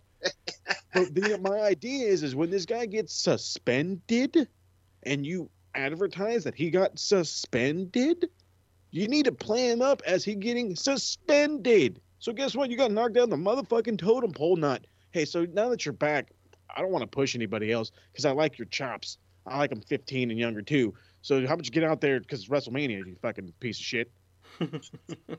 Oh, God. Okay, so the Future Star NXT Awards, I can explain who these are now that I'm looking at them. Austin Theory, Jake Atlas, Leon Ruff, Casey Go ahead. Oh, keep going. How did Leon Ruff not win it? Jake Atlas, Leon Ruff, Casey Catanzaro, Caden Carter, Indy Hartwell, Xia Li, A-Kid from NXT UK, Eva Valkyrie from NXT UK, and Pretty Deadly, the flamboyant team from NXT UK. I can see why Indy was pissed off. Are you fucking kidding me? That was who was in the Future Star. I'm sorry. Any one of those fucking names, and I didn't know half the motherfuckers you said from UK are better than Austin Theory in this pick. You're trying to tell me that the fucking geek that you guys randomly pushed to be North American champion can't win Breakout Star of the Year because it was a fucking fluke. It was as in the words of Johnny Gargano, it was a goof. But and then Jake Atlas has been killing it. What the fuck you mean? He's not Breakout Star? Like, get the fuck out of here, dude. I mean, A-Kid is going against Walter for the NXT UK title soon, and A-Kid's been killing it over in NXT UK. Eva Valkyrie, I couldn't have her win because she's relatively new, but she's good. I would have taken Casey Catanzaro. I was going to say, she's been doing really good, too. Indy Hartwell over. Can we have a recount on the votes, please? Yeah, recount for NXT Award. Stop the count. Stop the count. Stop the count and stop the cunt. Stop it all. Yeah, stop it all. And then to finish the show, of course, Gargano did retain the North American title against Ruff. Yeah. Whoopee. Yeah. Okay. Before we get all emotional and go into AEW, I was going to do this last, but it'll be a kind of a change of mood, so let's get this done now. It's results time. That's true. Whoop, whoop. We need a better mood. We need a better mood. What we saw last week was quite possibly the best work from Phoenix and Moses, and your votes decided the winner. So, the winner cannot be determined because the split is 50-50. We have a draw, so still your promo champion is Moses Marquez. Congratulations. Now, I was going to ask you, if you won, I was going to ask you who you picked to challenge you at the Rumble, but, I mean, if it's a draw, I guess we could schedule a rematch. You know what? That doesn't sound like a half bad idea to me. Huh. I mean, I'm not gonna lie. I had some other people in mind, but now that it was, now granted, I'm gonna give credit where credit's due. I didn't expect to waltz into this thing and just win it. I knew Phoenix would bring fire. I knew he was gonna be the guy that's like, he's like, I'm underestimated, but watch me do some cool shit. And sure enough, watch him do some cool shit indeed. Huh. I also talk like the about fact that he making my kinda life hard. played it straight this time too. Hey, Something a little different. The kid's learning. You adapt in big time situations, that's for sure. Oh yeah. Well, now I'm going to ask to follow up on you, Mr. Dazzy Dangerously, since you so eloquently put it. I know because we were talking, Mr. Moses, because you can challenge whoever you want, and ever now that this is 50-50, are you officially going to say right here, right now, like Jesus Jones, that you're going to have Phoenix in a rematch at Podcast Promo Rumble? When is Podcast Promo? When is Promo Rumble anyway? It's, January 20th. Yeah, so it's in just under a month. Not gonna lie, I will gladly disclose who I was gonna go with next, and I was honestly gonna pick Travis, but Rematch. you know what? Another rematch. I was gonna say another rematch, but you know what? I think this is my Rocky moment. So I love it. Yeah. Oh yeah. I challenge Apollo giving Phoenix. Rocky another shot. Okay. That's right. All right then. Bring your fucking A game, kid. Because you brought it last time. Let's see if you got enough in the tank to do it again. All right. When he wakes up, I will let him know. Either way, he's like, I spoke him with the stick. Wake your ass up. Imagine if he'd won though, like he'd be sleeping right now, not knowing he's promo champion. I know, right? I know. The best way to learn your promo champ. Well, I also like that too. I also like that too because we would have had the roles reversed in the continuity. Because last year Travis was the champ, Moses was the challenger. This year Moses was being the champ, Travis being the challenger. I like that. I like your style. Yeah. Gracias. I mean, it's a good story either way. It is. Is it a story of a lovely lady, Dazzy Dangerously? It is a story of a lovely lady. Luck me a lady tonight. Yeah, buddy. All right. I mean, also Travis is kind of focusing on the knowledge title right now. He really wants the Iron Bank to get closer to completing his Grand Slam. All right. Yeah, he's got to get past me. Yeah, that's the thing. You two are the first two in the Iron Bank right now. That's I believe the last thing I need for this Grand Slam completion. Very true. Yes. Besides that lovely World Championship, which I don't know what all it's going to take to get to that one, but I'm fine waiting on the back banners. Yes, the world title is definitely a spanner in the works. Oh, sorry, Mike. Of course, it also kind of gave you another one to get. Well, to be honest with you, dude, and I love you. If there's any Max Wrestling World Champion, it's you. So I'm kind of like about it. But if I get the challenge for it, I'm grateful. That's nice. You see, I'm putting you over, you bastard. You bastards. Bastard. All right, Dynamite time. I'm ready we knew going into it, obviously, it was they'd rewritten the show. They were gonna make it a tribute to Brody Lee. Obviously, to kick off the show, we had the 10-bell salute, which I'm sure we expected. It's not something AEW have done before, but it's a little bit different this time. But then, like it wasn't emotional enough, they kicked it off with probably one of the best talkers in the game right now, Jon Moxley. Mm-hmm. Like, good lord.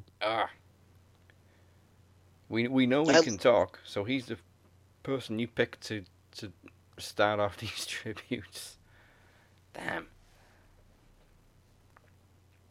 Everybody's story, and then it just kind of hit a certain way, and when John, now granted, this is where I messed up, because when John was talking, I was in the middle of like fixing stuff, so I didn't see as much of it, but I caught like the last like 40 seconds, and I was like, dude, like You can just see in his face the emotion. And Yeah. that was kind of that was legitimately everybody all night long. Like Mox there's is also not somebody who one doesn't guy like on- opening up. That's true, as you can tell from his, I'm gonna hammer this bottle of Jack right here. He's not an emotional guy. Yeah. Also, that black and white photo of Mox just sitting in his gear with a bottle of Jack and a cigarette in his hand is the absolute mood of 2020. Right? Like, fuck, can we just get over this shit?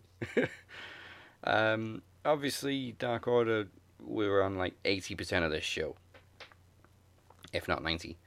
The first match, of course, was Colt Boom Boom Cabana, and the Young Bucks getting the win over Matt Hardy and Private Party, which I'm sure Moses is happy with.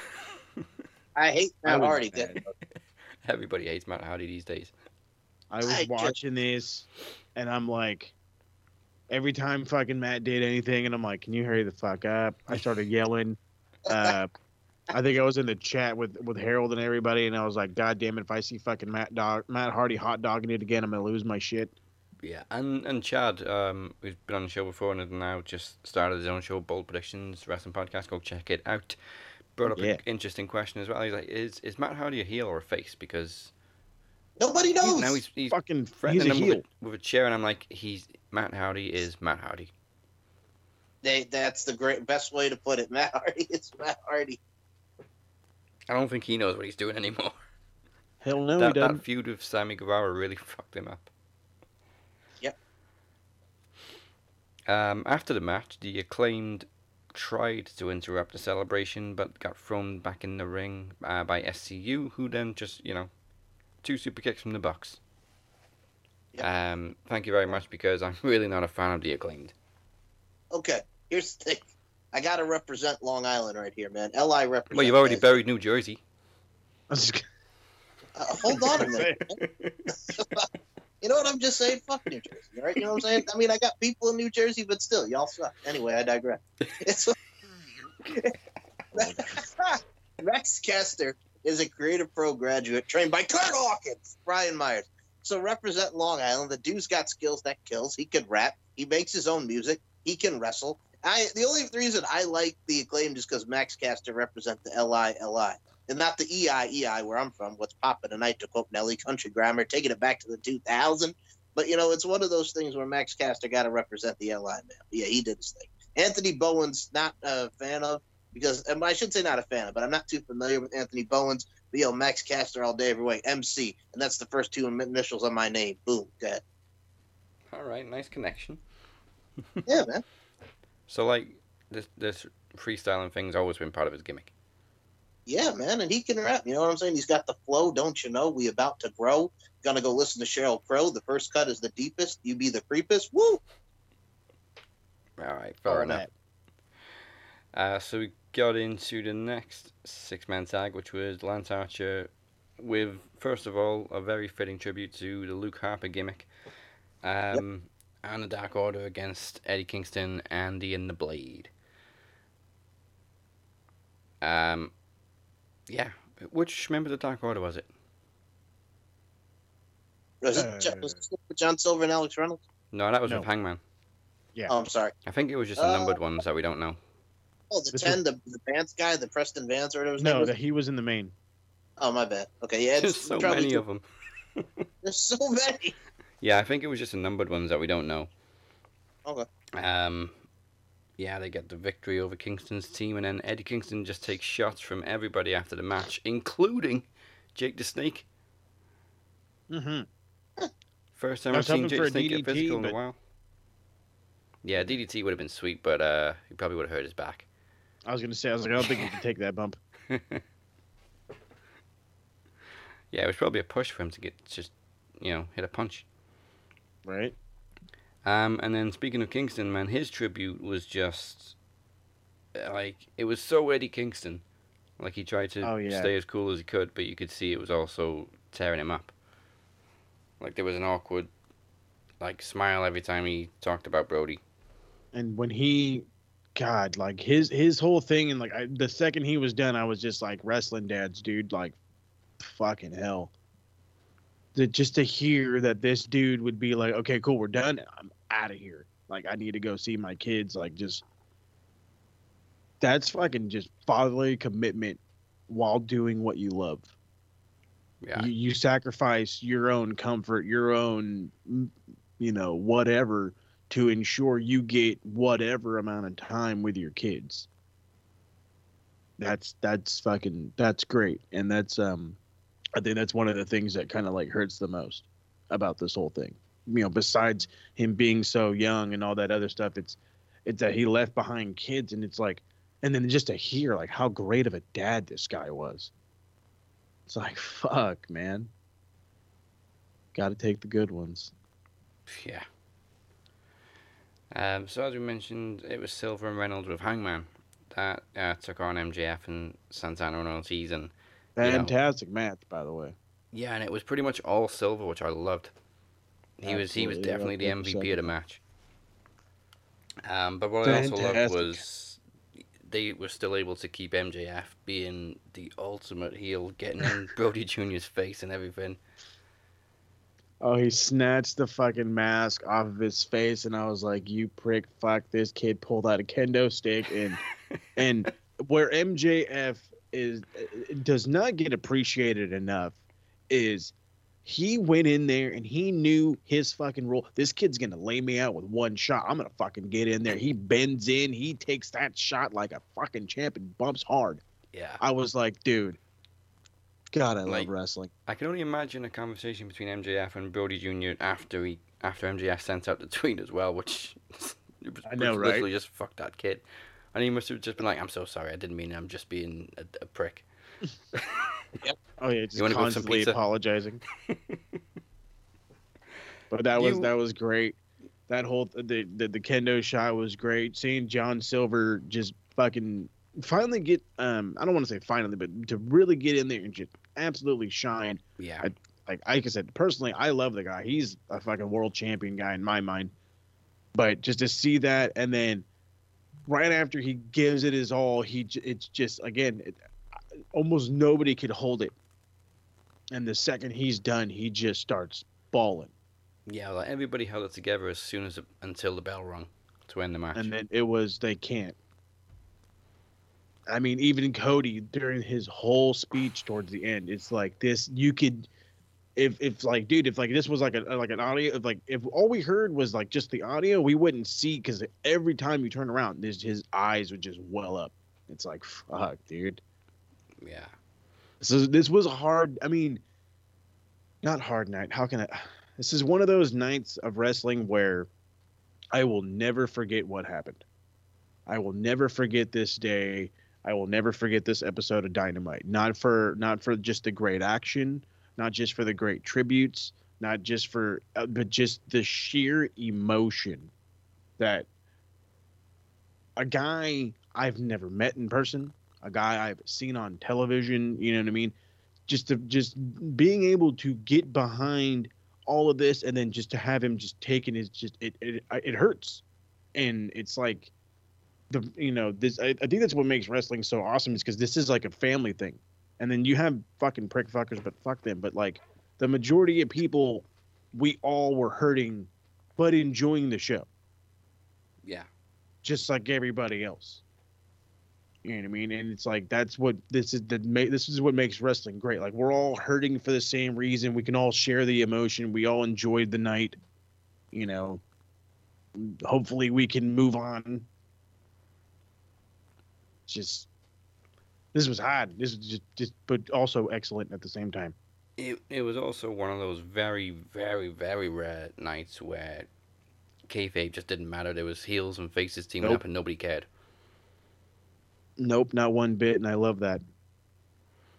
It didn't matter because that the whole show was for Brody.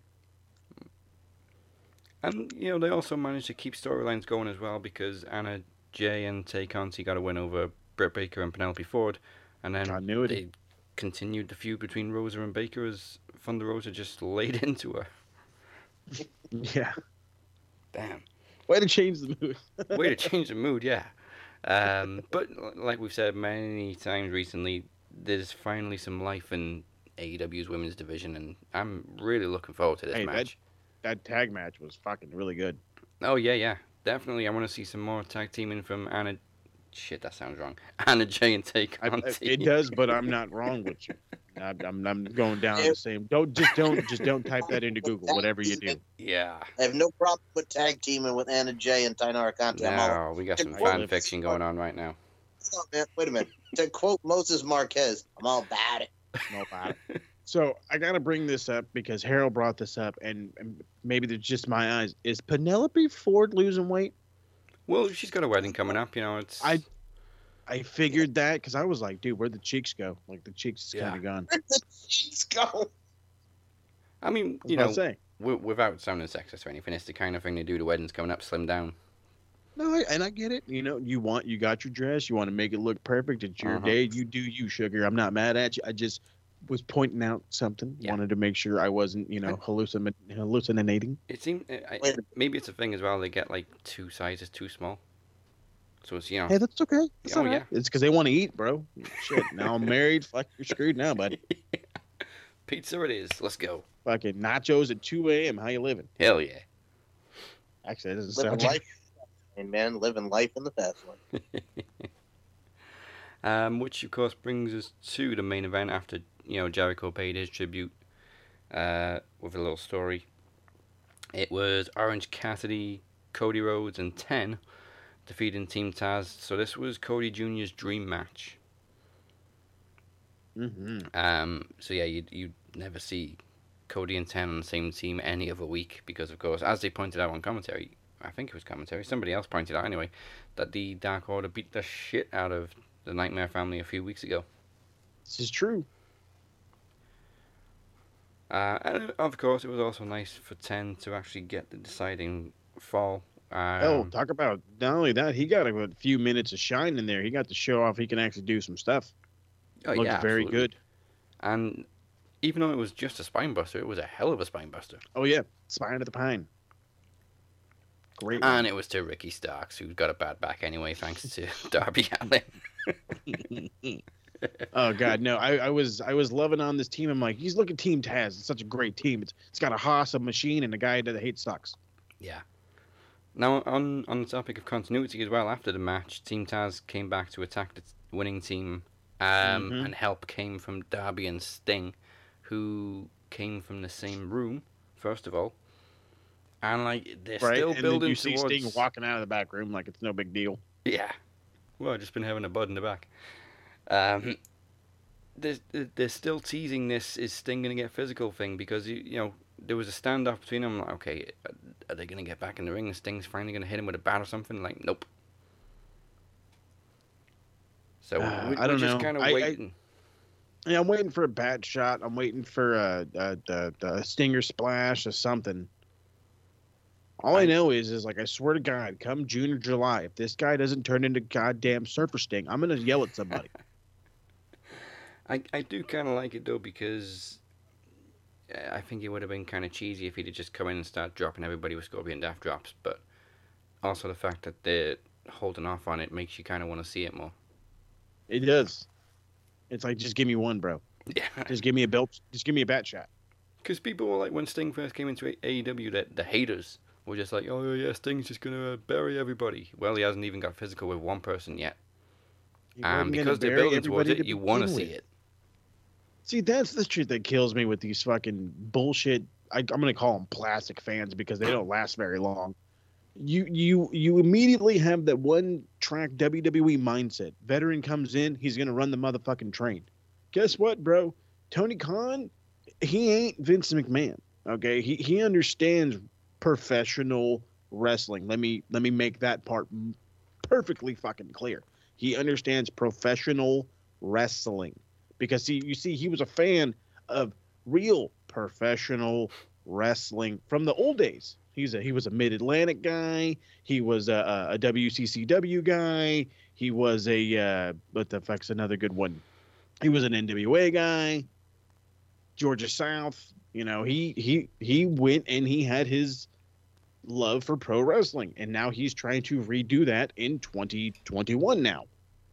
So Stop fucking thinking everybody's goddamn Vince McMahon or a Vince McMahon wannabe. For He fuck's sake. probably also watched Global Wrestling Federation with Stevie Ray and Booker T as the Ebony Experience.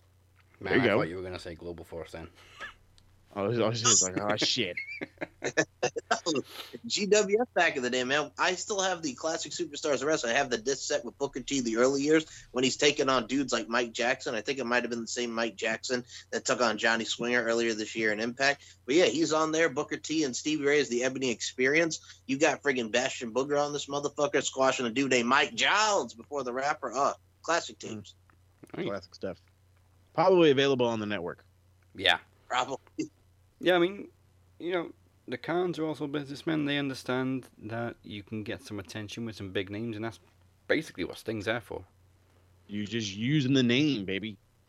There's no harm in buying a name and just showing them out. You don't have to fucking. He doesn't have to be Goldberg. He don't have to win the fucking world title and main event and Wrestle Goddamn Mania. Yeah, I think we can all agree He can nobody's just as be bad as Sting. Goldberg. I love Goldberg, but fuck. Used to, and then he just came in and started winning world titles. When he beat Kevin Owens, I was like, nope, I'm done. What the fuck was that shit? I mean, but granted, put the fact that I'm a gigantic Kevin Owens fan aside, like, it was terrible for business. Yeah. I mean, granted, that was probably like one of the best Brock Lesnar matches I've ever seen between him and Goldberg. Like the 7-minute just destroy each other thing was great, but like I didn't need it to be, the biggest fucking thing ever. Like, no thanks. Hey, well, Didn't hold need on, to be man. for the title. Hold on, I got a good thank you. I agree, but let me tell you something. As somebody who was there and sat through the first debacle at WrestleMania 20, I was happy with that rematch. Yeah.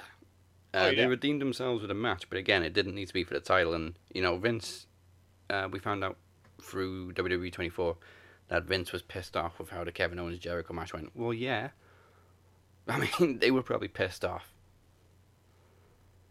Well, I'm about to say, how the fuck do you fucking blame these guys? Do you really want? Hey, well, this could have been a world championship match, but fucking old ass Goldberg came back. I mean, granted, yeah, you could play the old ass Chris Jericho, but again, would you rather Chris Jericho, who was a dude who was constantly on fucking television for at least a year, if not 6 to 8 months? Yeah, I think that was a full year. Go challenge. Thank you. It was about a year. So you have him challenge for the title, or you have just this guy that you randomly brought back, who, mind you, he almost knocked himself out for a fucking interview. Oh, there's a microphone in front of my face, so that wasn't fucking quite. It's my fucking goddamn point. Son of a bitch. What's interesting about fans out with the Jericho thing, because he still gets body shamed on Twitter for the way he looks. Oh, yeah. So what? He looked fat one night, so he had a few too many goddamn beers. Who cares? I don't know nobody in their 50s that can fucking work the way he does, okay? True. Fucking hell. And I know a lot of people younger than 50 that are in worse shape than Jericho. Thank you. For one of them. Do people not remember Harley Race was like this fucking beer-bellied dude? Yeah. And he was one of the best world champions ever? Hello, Dusty Rhodes. Dusty Rhodes? Oh my, come on now. This dude, he was good old-fashioned fat. He was Kentucky Fried fat. Guess I love handles on these things. Stop making me hungry over there with your Kentucky Fried over there, man. Hey, I want chicken. I want chicken right now, too. That doesn't sound good. Make me want to go get some biscuits. Make me want to go dance. Biscuits and gravy. Maybe a band. Everybody dance. Everybody sing. Everybody have a chicken wing. Go ahead. Yeah. So. Hey, so if I didn't say this last week when we found out that Brandy's pregnant, there's the gigantic possibility that Cody's gonna be the son of a son of a son of a plumber. Or wait, no, it's a son of a son of a son of a plumber. There you go. Son of a son of a son of a plumber. You son of a plumber. You know what that reminds me of? Fairly Odd Parents Nickelodeon. Doug Dimmadome, owner of the Dimsdale Dimmadome. Just say that 5 times fast. Goodness gracious. I can't even say it once. I was just going to say, I'm not going to try to say it one time. What do you mean? Okay, so yeah, Dynamite ends with Cody paying tribute, and as we said, he was really struggling to hold it together. His voice broke a couple of times. And then it got even tougher as Brody Jr. and Amanda came out. Oh, yeah, what an intro, by the way. Oh, yeah. And just ultimate tribute, laying Brody's boots in the ring with his hanky. And then Tony Khan presenting Brody Jr. with the TNT title and names him Love me some TK, but goddamn was he awkward. Yeah, he's not very good at public speaking, is he? But no. Names Brody Jr. TNT champion for life, and apparently now they're gonna retire that design and have a whole new TNT title I fucking love that for Brody. I absolutely fucking love that. Like, wow, way to like, oh my god. Like when he said that, I was like, dude, I don't give a fuck if that's the end of that title. Like, I don't give a shit. Like, I really didn't. I was like, this is perfect. This is fucking perfect. But then just to hear that they're just gonna redesign it, hey, that's fine with me. And then the great thing is, we want to make this shit even more better. Is in like 2 years, this kid's like 13. He just fucking comes in and rolls somebody up. I'm the real TNT champ, bitch, and fucking runs away. He's signed. And he is signed. That's what I'm saying. I mean, it's you know, I'm over what is it, fantasy booking, overly fantasy booking at that point. But just he is TNT champion for life. So you can just imagine one day he randomly shows up, decides, you know, oh, I could just roll somebody up, or maybe that's TK's idea. Maybe it's like MJF. That'd be great. Oh God, I already fucking made it. In like 10 years, AEW signs Nicholas. Nicholas becomes TNT champion, and then out comes Brody Jr. Guess what, motherfucker? Oh yeah, I was signed. Oh yeah, what was he, like 10? He's like, I got signed at 11, bitch. and I was TNT champ, not no bitch ass tag champ. He took her job. He took her job. Literally watched that episode yesterday. Did you really? I love it. Yeah, I've just been binging South Park on Netflix because it finishes tonight. They're taking it off Netflix. Yeah, fuck it. Bastards. By the way, that's why I'm glad I got Hulu. Eric Redbeard, man. Rowan. Oh Redbeard. yeah. How did we talk about Rowan? How did we skip over that? Yeah. I have no idea, but I popped so hard when I seen that guy. Jericho made the commentary though. Oh, yeah, big red, big red, big red, and I'm like, oh goddamn. Rowan. Oh yeah, he kept calling him Rowan, and then JR is all, yeah, Eric Redbeard. Rowan. Redbeard. Rowan. But as has been pointed out by many fans, how small did Eric Redbeard make Wardlow look? Yeah. Holy shit. I mean, I knew the fucking guy was big, but Jesus criminy. He is fucking massive. And then, yeah, dude, I'm like, dude, Wardlow, what in the fuck happened to you, bud? So you think about how big Wardlow is next to MJF. Just think about how small MJF's going to look next to Redbeard. So Wardlow is what, probably like 6'2", 6'3", on a good day? 6'8". Holy shit. No. I meant like, okay, oh fuck. So he's probably what, 330, 340? Yes, 338. And Wardlow is 6'3". Yeah. Oh my God, he made him look like a child.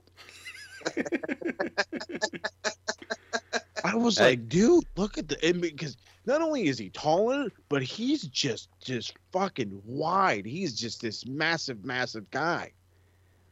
Yeah, I guess they're right. A few inches make all the difference. Hey, you're telling me, bud. Well, yes, there we go. That is the end of the show. It's time for us to tap out and bid you adieu. So before we go, remember to like and follow Max Wrestling on Facebook, subscribe on YouTube, and follow us at Max Wrestling UK on Twitter and Instagram. We're also on SoundCloud, Spotify, Apple Podcasts, Google Play, iHeartRadio, and CastBox. Cast Bizarre!